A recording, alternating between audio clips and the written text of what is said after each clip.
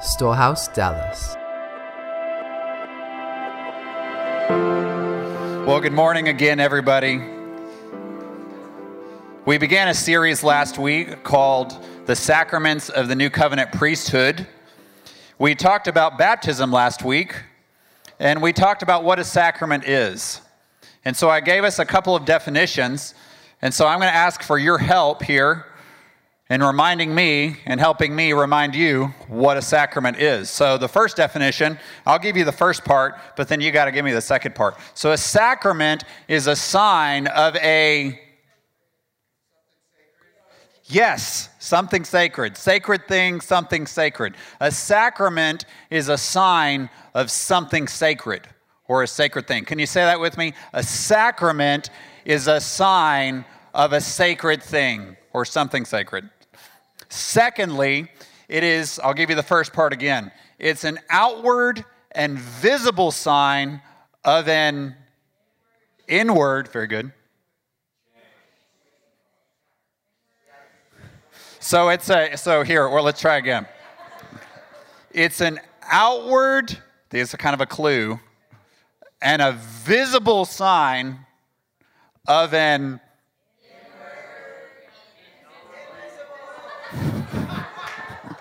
invisible grace. Very good.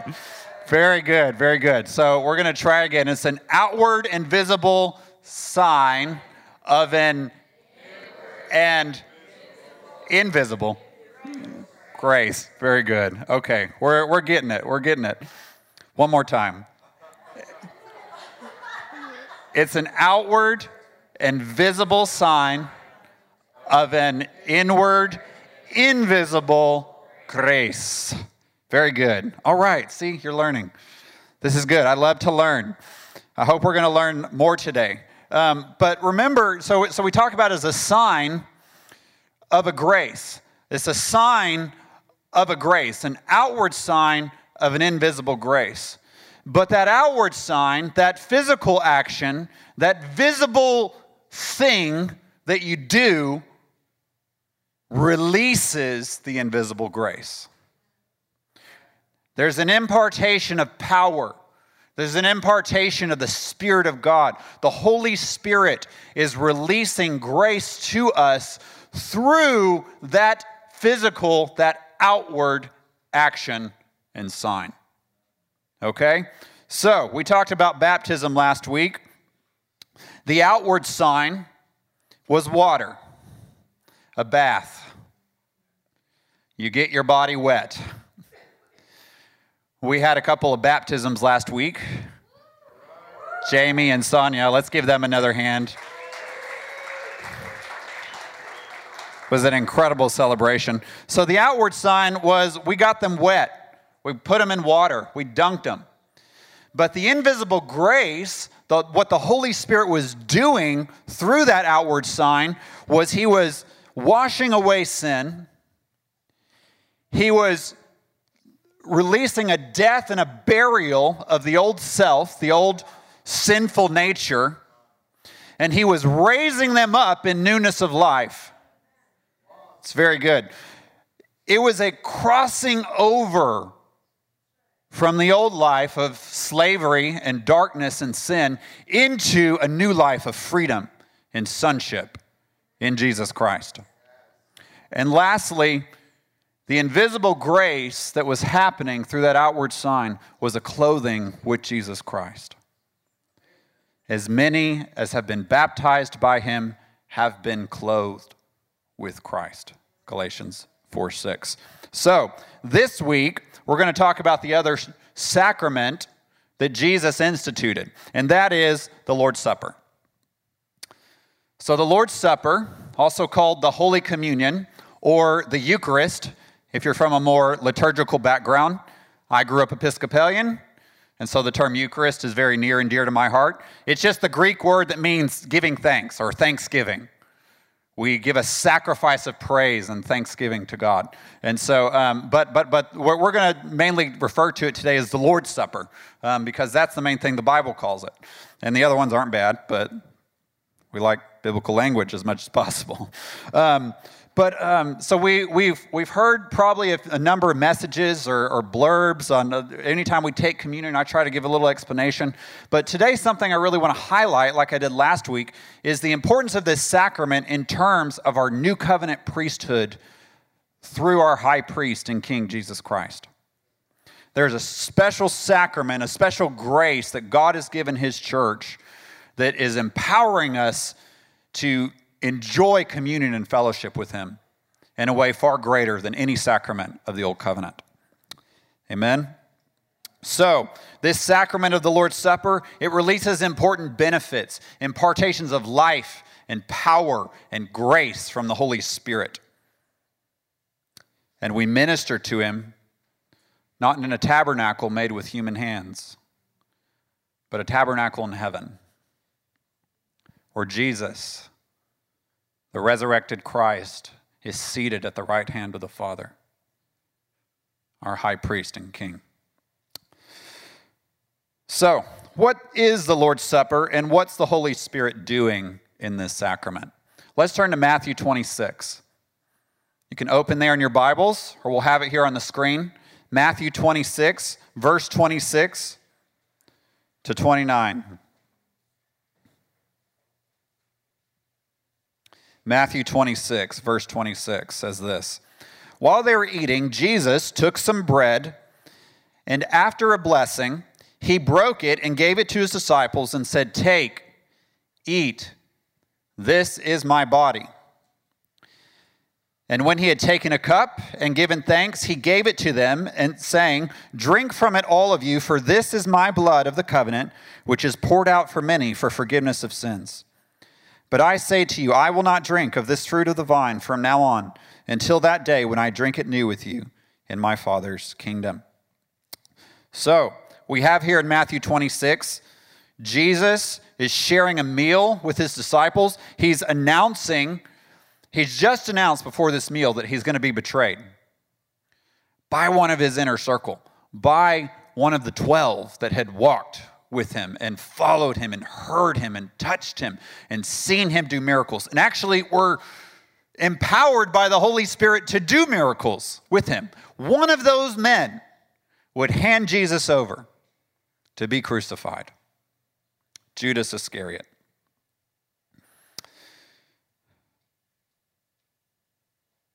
He shares a meal, a covenant meal, which we'll talk about in a few moments. He says, "This is the blood of my covenant." So a covenant is taking place in this special meal. But not only does he predict his own betrayal, he says, after tonight, after I'm handed over to be crucified, all of you are going to depart. All of you are going to scatter. All of you are going to abandon me. And Peter, who was in his inner of inner circles, he said, "You're going to deny me 3 times before the rooster crows this morning." Rough night for Jesus. All of his friends are about to abandon him, but it's a glorious night as well. So, let's talk about covenant meals. So in the Old Testament, we see a lot of meals. We see a lot of food sharing going on. And what's interesting is we see this meal sharing happening not only between people and people, but between people and God. So meal sharing is very important. Meal sharing in the ancient world, and actually in many other cultures today, sharing a meal is much more than eating food. Sharing a meal is a sign of hospitality. It's a sign of peace.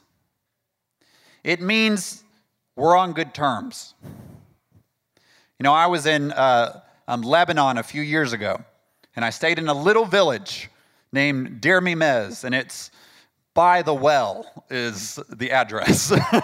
So I was going to visit a friend, Sarah and Wilson, you may know them. They were getting married back in 2014 in Lebanon, and their little village, I'm trying to leave a home address for my parents as I'm about to go to Lebanon for the first time, and I'm asking my friend Sarah, "What's the address here?" And she says, "Well, in villages like this, there aren't really addresses, so we just say like by the well. And so I'm at the airport when I land in Lebanon, and I'm at the customs check-in in the airport, and they're looking at, you fill out everything you're bringing into the country, and then he's the guy's asking me, he's like, who are you staying with? And I said, I'm staying with the Nimi, I'm at the Nimi residence with the Nimi family. He says, where's the address? Where are you staying? I said, it's the Nimi residence in Deir Mimez by the Ratami well. And he says, oh, okay. I just was like, he knew where it was. And I was like, wow, what's with this well? I took pictures of it when I got there. I'm like, here is the well. But I would walk around the village, and everywhere I went, I mean, people are just kind of sitting on their porch, and it's one of those places where you can really go around, and they say, oh, come in, come sit down. Let me make you some Turkish coffee. Let me get some bread. I mean, there was like 80-plus-year-old woman, I mean, totally hunched over, and like didn't speak English, super sweet woman, and she like goes into the kitchen, makes coffee, brings out bread, and she is like bringing it by herself. I'm like, can I help you? She's like, no, So it's a very important thing, and what they're doing, they're showing me hospitality, and they're giving me a sign of peace. And we see that throughout the Bible. Let's turn to Genesis chapter 14. It's up here on the screen as well. Genesis 14, 18 through 20. We see a meal. Abram, later known as Abraham, his nephew Lot gets in some trouble, gets caught up in a giant civil war going on in the Middle East. Lot and his family get captured. So Abraham stirs up his servants and says, we got to go take care of Lot. We got to go get him out of this trouble. So Abraham and his own little army defeat one side, a number of kings in this civil war. And they rescue Lot. And the other kings that were on the other side, they're like, man, Abram, thanks.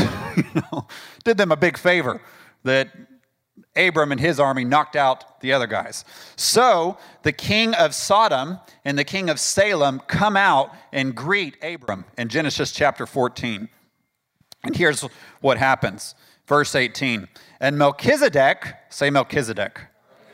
Very good. King of Salem brought out bread and wine. Sound familiar? Now, Melchizedek, was a priest of God Most High. He blessed Abraham. What did he say? He said, blessed be Abraham of God Most High, possessor of heaven and earth. And blessed be God Most High, who has delivered your enemies into your hand. Abraham gave Melchizedek a tenth of all. I want to say so much about this that we don't have time to go into today. But this is one of the most important shadows, figures, prototypes of Jesus Christ in our Old Testament. That we have the priest of Salem come out and greet Abraham, offer him bread and wine, bless him, and say, God has delivered you from your enemies today. Why is this significant? The book of Hebrews. We have a great and high priest, Jesus Christ, in the order of Melchizedek, which we'll hit on in a few moments.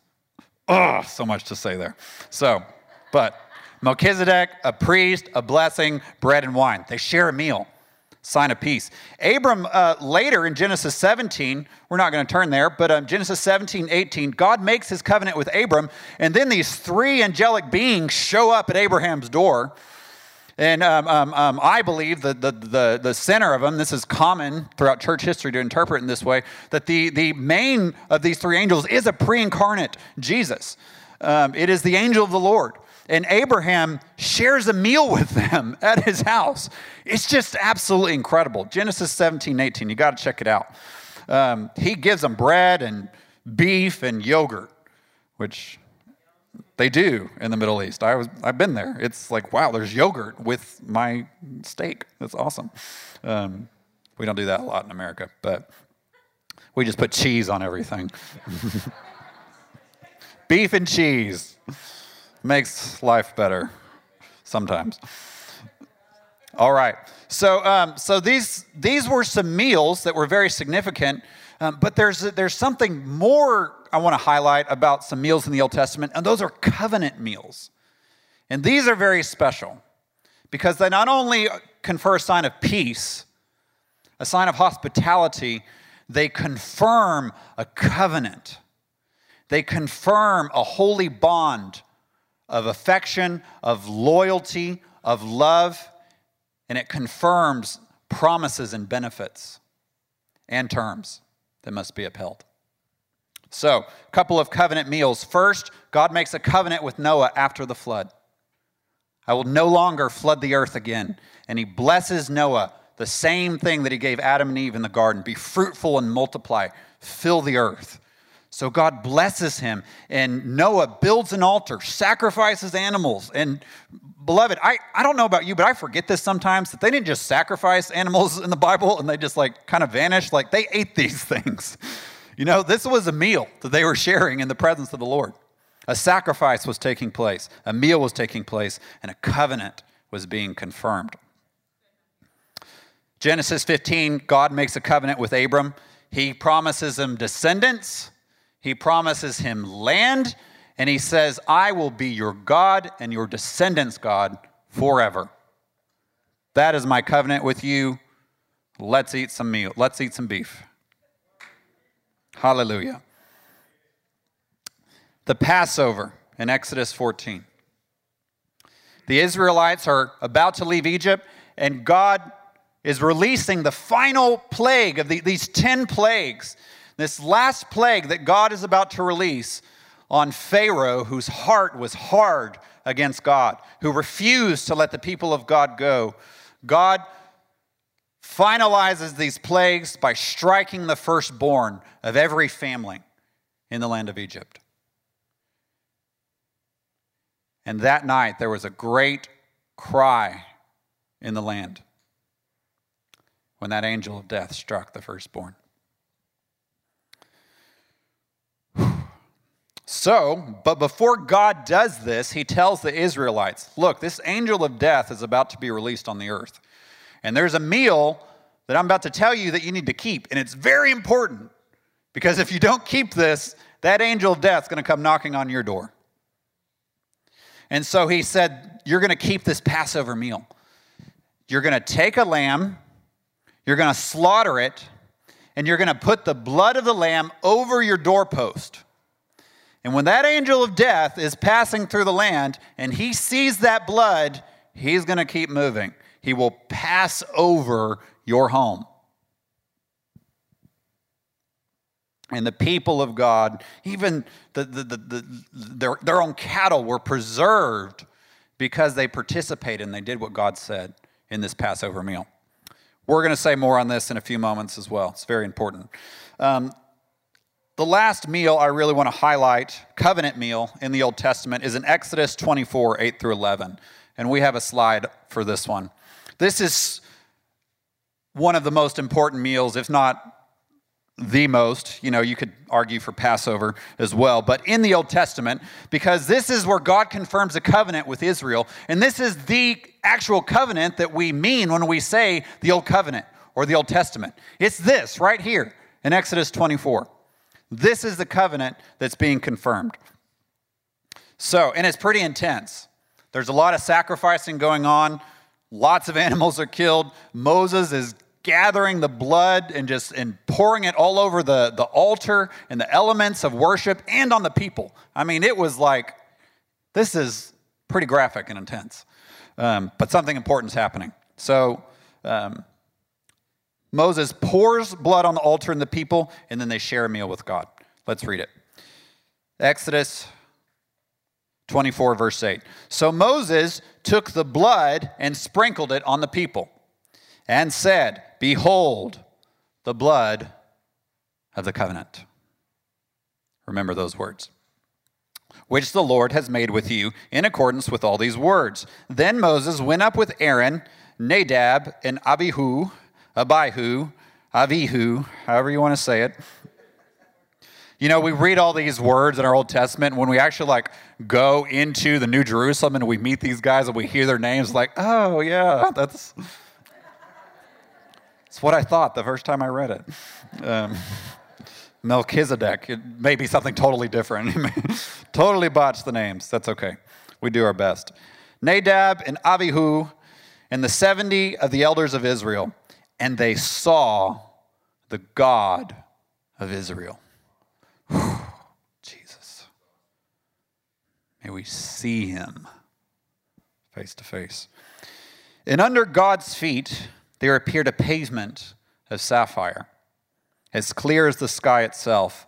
Yet God did not stretch out his hand against the nobles of the sons of Israel. And they saw God, and they ate and drank. Jesus.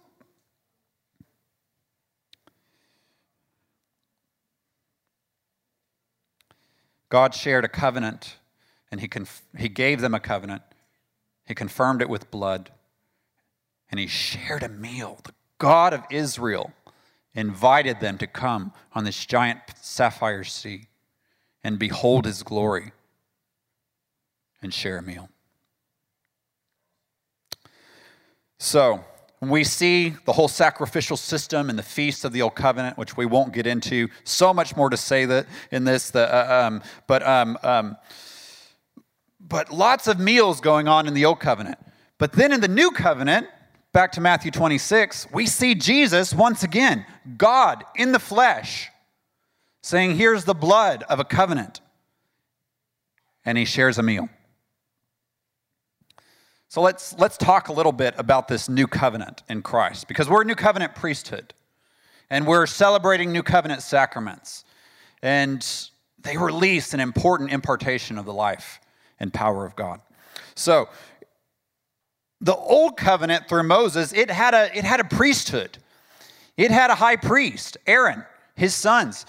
All of the Levites were a part of this priesthood. They participated in these sacrifices. It had an earthly tabernacle where they brought their offerings and sacrifices. Morning sacrifice, evening sacrifice every day, feast at the beginning of the year, feast in the middle of the year, feast at the end of the year. I mean, all kinds of things were going on. So it sacrifices, meals, and the shedding of blood. And so that's the old covenant. But in our new covenant with Jesus Christ, we actually have all of those same things. We have a high priest, Jesus Christ. We have a priesthood. You are a holy nation. You're a royal priesthood. You've been washed and cleansed by his blood and made kings and priests to our God forever. And we offer sacrifices in a new covenant way. And we minister not in an earthly tabernacle, but a heavenly tabernacle, where our high priest offered himself as a perfect sacrifice for all time. Hebrews 8, chapter 6. It's on the screen. I'm reading out of the New Living on this verse. But now Jesus, our high priest, has been given a ministry that is far superior to the old priesthood. For he is the one who mediates for us a far better covenant with God based on better promises. Friends, we've got a better high priest, Jesus Christ. We've got a better temple made not with human hands, but made in heaven by God himself. We have a better priesthood because we've been cleansed with a better sacrifice named Jesus Christ. And we have a better covenant based on better promises because we have a better King, Jesus, than the earth has ever seen. Amen? What is this new covenant? What are the promises and the blessings God has given us through his Son, Jesus Christ? Hebrews 8, Hebrews chapter 8, verse 10 through 12. But this is the new covenant I will make with the people of Israel on that day, says the Lord. I will put my laws in their minds. I will write them in their hearts. I will be their God, and they will be my people. Everyone from the least to the greatest will know me, will know me, will know me. Everyone will know me already, and I will forgive their wickedness, and never again will I remember their sinful deeds. Amen. So God in this new covenant promises to write his laws on our minds and on our hearts. That's very important because sometimes we think of the new covenant like we don't have to obey God anymore. It's like, what are you talking about? The new covenant is that the laws of God by the fire of his finger inscribes them and writes them on your heart. He renews your mind with the word of God to bring you into alignment with his word, with his ways. I will be their God.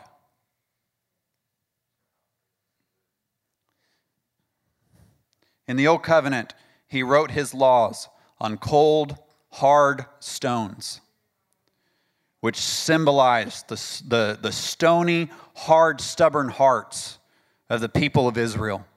A whole generation died in the wilderness when they received that covenant because they refused to keep it, even though they promised that they would. But in the new covenant, God writes his laws not on cold, hard stones, but on soft, tenderized hearts of flesh that he gives us by the power and the renewal of his Holy Spirit. And he says, I will remember their sinful deeds no more. So I tell you, when that devil tries to come at you and tries to accuse you, because he accuses the brethren day and night, he is constantly reminding us of our sins, and he's constantly reminding God of our sins. But under the new covenant in Jesus Christ, it is, I will remember your sins no more. I will wipe them clean, not only from your hearts, but from my own mind. And in eternity, I will look at you, and I will never bring up that sin.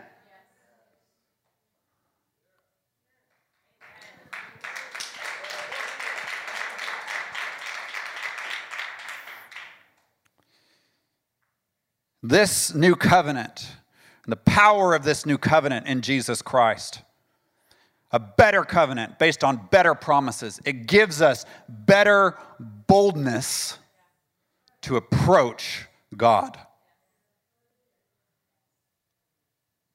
Hebrews 10, 19, 22. We read this last week, but I love this. I want to remind us of it. Hebrews 10. Therefore, brethren, since we have confidence to enter the holy place by the blood of Jesus, that's really key, by a new and living way, which he inaugurated for us through the veil, that is his flesh. There was a tearing of his flesh, a shedding of his blood. And since we have a great priest over the house of God, Jesus Christ, our high priest in the order of Melchizedek, let us draw near with a sincere heart and full assurance of faith, having our hearts sprinkled clean from an evil conscience and our bodies washed with pure water.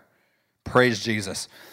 We have confidence because of the tearing of his flesh. We have confidence because of the outpouring of his blood to enter into this holy place in heaven, having our hearts washed, cleansed, purified from the defilement of sin.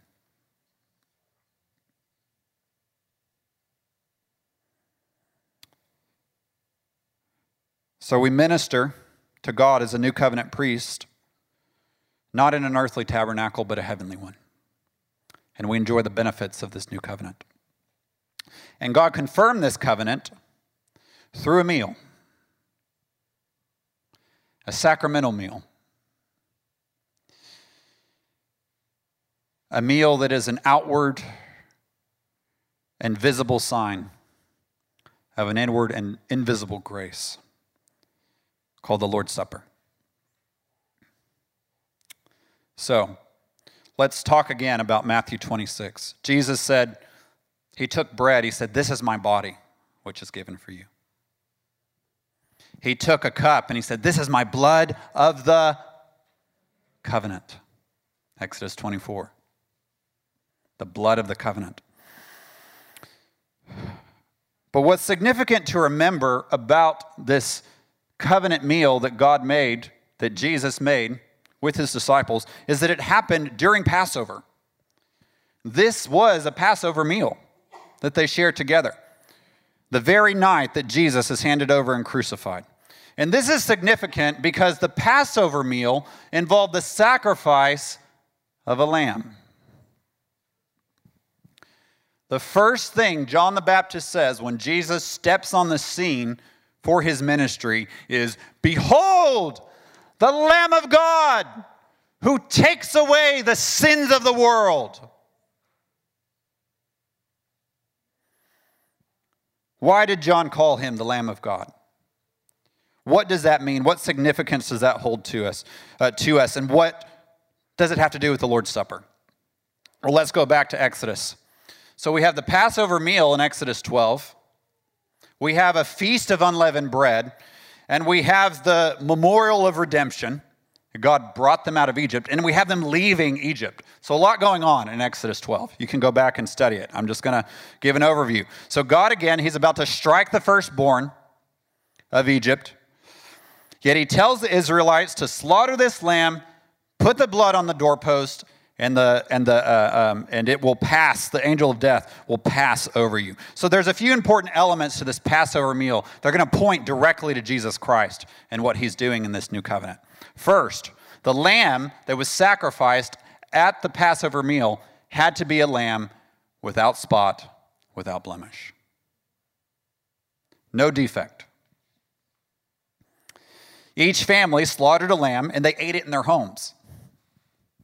And I'm going to get into this at the end, but I think the Lord's Supper in homes is just so important.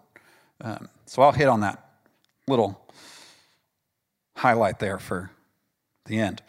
But they roasted the lamb, they ate it as a meal, they spread the blood over the doorposts, and then Exodus 12, "The blood shall be a sign for you and on the houses where you live, and when I see the blood, I will pass over you, and no plague will appear or befall you to destroy you when I strike the land of Egypt."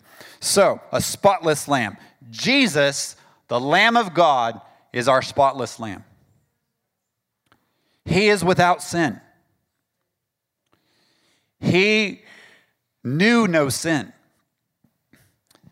And what's incredible about this is that Jesus, he's the eternal Son of God. I mean, God, the Son, is in God the Father for all of eternity. In the beginning was the Word. The Word was with God. The Word was God. John chapter 1. And he came in the flesh, and he became a human being, and he became like us in every respect except sin. He is a spotless lamb. He who knew no sin became sin that we might become the righteousness of God in Jesus Christ. When the enemy comes against you and accuses you for sin, for struggle, as you are sincerely repentant, you really want to break free of these sinful habits, you can declare this words that Jesus, he was without sin, but he became sin for me. And I, Matthew, I am the righteousness of God in Jesus Christ. Amen. We want to get these words in our hearts and out of our mouths, and it will give us power to walk free of the law of sin and death.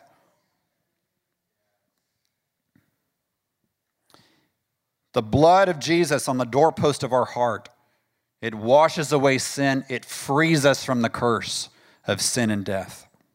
Second, the Israelites, they ate the Passover meal just before God struck down their enemies.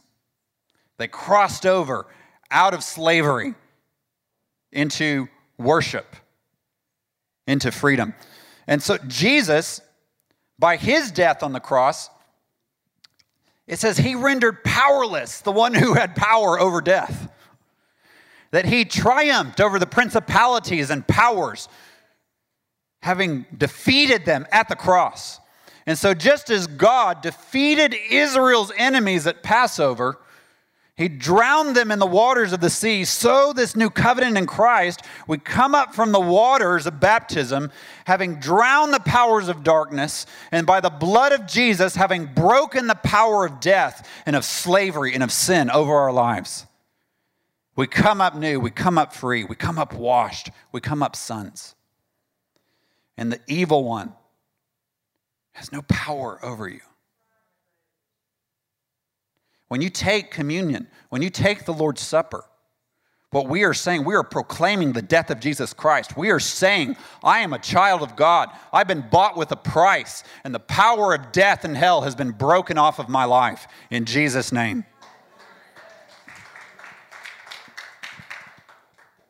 Third, fourth, where are we? Second, they struck down the enemies. Oh, third, Israelites, they crossed over the Red Sea, or through the Red Sea into the Promised Land, where they were made a kingdom of priests, a holy nation. So not only did they come out of slavery, they came into a priesthood. They came into a life of worship and fellowship with the living God. It was, let my people go. Not so they can go and sin, but so they can let my people go so they can go and worship the living God. We go and worship. We go from darkness and go and sin no more. And it's the power of God. It's the power of the Holy Spirit. And there's power in this sacrament of the Lord's Supper that will strengthen you to resist sin and walk in freedom and newness of life. We are a holy nation. We are a royal priesthood because of the blood of Jesus. Fourth, along with the Passover, the Israelites celebrated the Feast of Unleavened Bread. They ate unleavened bread for 7 days. Leaven in the Bible is a symbol of sin. Once again, Jesus, he's without sin. He's the bread of life. He's the bread of heaven. He became sin that we might become the righteousness of God in him. And because he was tempted yet without sin, as our high priest, he has compassion for us.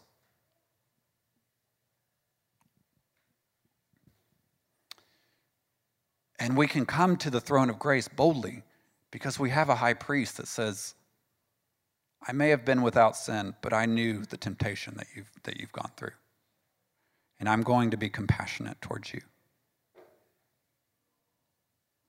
And we can find mercy if we've sinned, and we can find grace if we need help. Fifth, only those circumcised were allowed to eat of the Passover. No uncircumcised males. No clip. No dip, bread in the cup.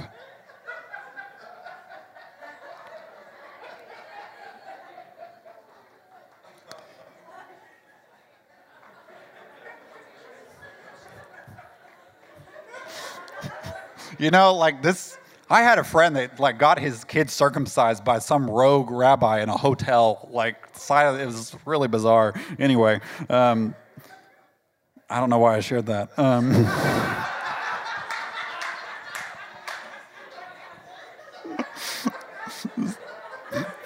But I am talking about circumcision and the eating of this Passover meal. It's extremely important to God. You could not eat this meal if you were not circumcised. And did you know that in the New Testament, circumcision is still commanded of every single person that wants to share in this new covenant? In fact, if you have not been circumcised in the new covenant way, I want to make an altar call at the end, and everyone come up, and we'll do a mass new covenant circumcision right here on stage. Any hands?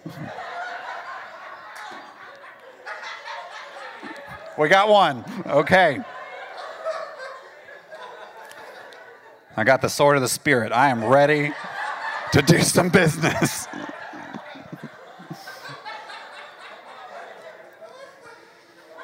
Well, I'm sure you'll be glad to know, Trey, that the difference between circumcision under the old covenant and the new covenant is the organ that gets circumcised. In the new covenant, God circumcises our hearts. Thank the Lord. Big sigh of relief. But to be serious, if we can after that, it sounds easier, it sounds better, it sounds like a relief. But actually, it's quite difficult for a lot of us. Because in a new covenant circumcision, in a new covenant cutting away of this old heart and this old flesh, it's things that we really like to cling to a lot of the time. It's things that we might enjoy. It's things that we might find our identity in. But they've got to go. They've all got to go.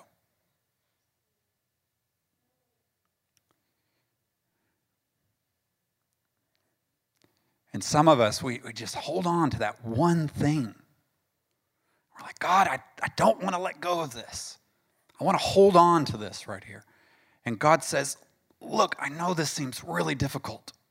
I know you think you need it. I know you think it's who you are.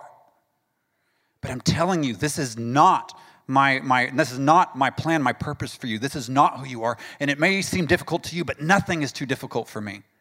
If you will put your heart on the table of the Lord, on the altar, He will come and He will cut that thing away for you. But you have to say yes to Him. And you have to let it go. Chronicles of Narnia, The Voyage of the Dawn Treader. Probably my favorite. You have Eustace, this little annoying English boy that just is boarding school guy. Not that English boys are annoying. Oh, Malanta. Golly. I'm just like having to recover from so many things today.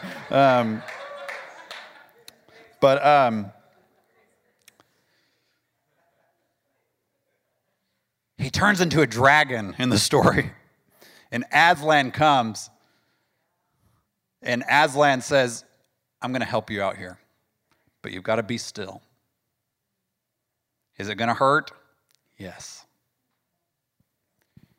And the claw of the lion.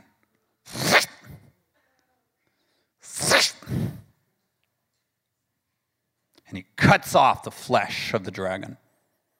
And he comes up new. That is what happens in this new covenant with Jesus Christ. So, let us come to the table of the Lord. Let us share this covenant meal together. Ushers, if you'll begin getting the elements ready, we won't distribute them quite yet. But in just a couple of minutes, we'll start passing those out.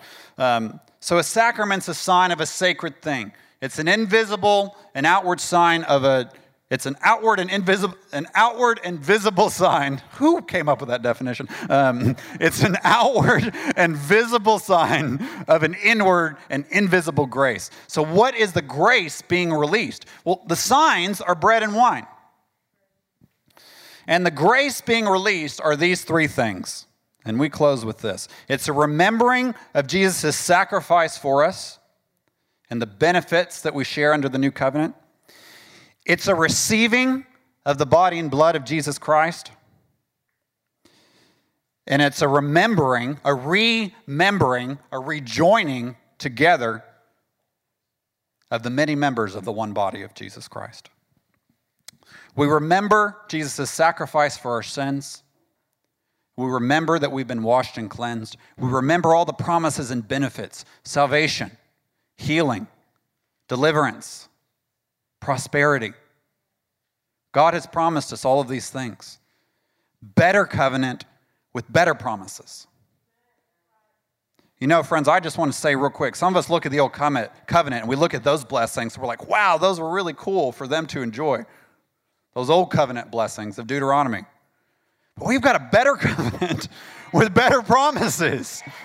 And so not only are all those outward blessings of Deuteronomy 28 available to us, healing, salvation from our enemies, of a cleansing, of a freedom and a prosperity, but also an inward. We get all of those outward, but we get the inward too. And that's why it's better, because it's eternal. Say so much more. We receive the body and blood of Jesus. 1 Corinthians 10:16, just going to blaze through this. Is not the cup of blessing which we bless a sharing in the blood of Christ? Is not the bread which we break a sharing in the body of Christ? Since there is one bread, we who are many are one body, for we partake one bread. So we participate, we commune, we fellowship with the body and blood of Jesus Christ. Now, what do we mean when we say that? Well, what we mean has caused so many church splits over church history. What do we mean? Are we physically eating the very body and blood of Jesus Christ? Are we spiritually eating it? Are we sort of eating it? Friends, I just want to stick to the words of the Bible here to be most clear. That we share in the body and blood of Christ. We fellowship, we receive an impartation of the life of his body and blood through this sacrament. What does that look like? Philosophically, what's happening with the bread? We're not going to get into that. We're going to believe the word of Jesus. He said, "This is my body. This is my blood. Take it, eat it, drink it, and it will benefit you. You will receive an impartation of divine life." John chapter 6. He is the bread of life, the bread of heaven, and we overcome by the blood of the Lamb, the word of our testimony, and not loving our lives to the death. Lastly, we remember the body of Christ. We are many members, one body.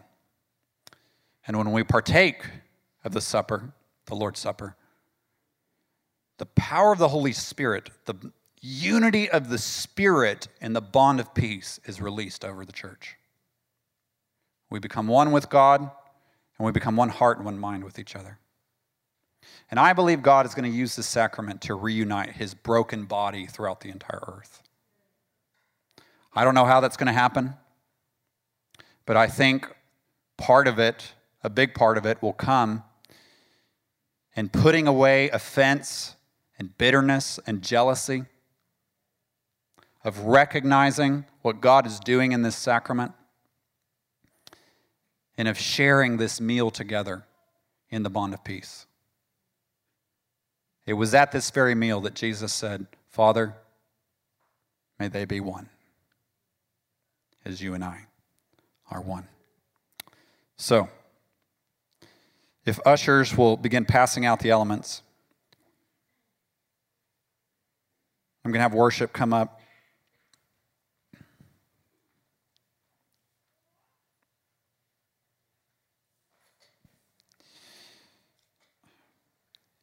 Because I believe that this sacrament is not only important to share as we come together in this church setting, in this building, I believe the Lord is going to begin stirring on a lot of hearts to share this in homes more frequently.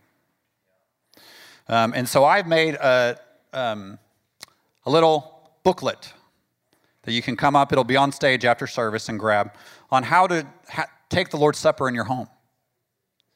There's just a simple, real simple format, simple prayers, and it goes through the essentials.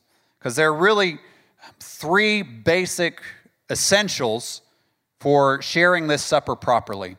The first one are the right elements, which you're receiving now. Bread and wine, or grape juice, which we're using today.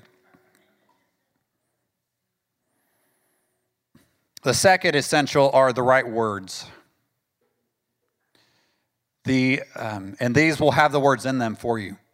I listed the scriptures, but I also just printed them out for you so you can read them right there. Jesus, he used these very words. This is my body. This is my blood. Those words are very important to celebrating this sacrament properly. And last of all,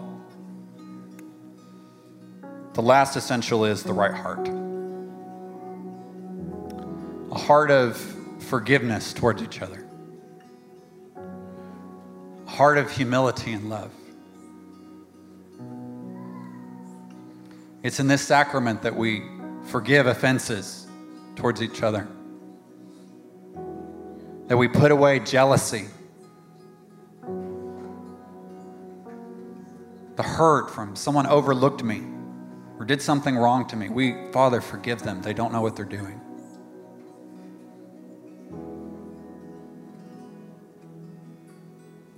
And we come together and we share in this bond of peace. We remember what Jesus has done for us by his sacrifice. We receive his body and blood, and we regather the body of Christ. We hope this message was a blessing to you. If you would like to partner with us, you can visit storehousedallas.com/give, or you can send a text message with an amount to 84321. Thank you very much for your contributions.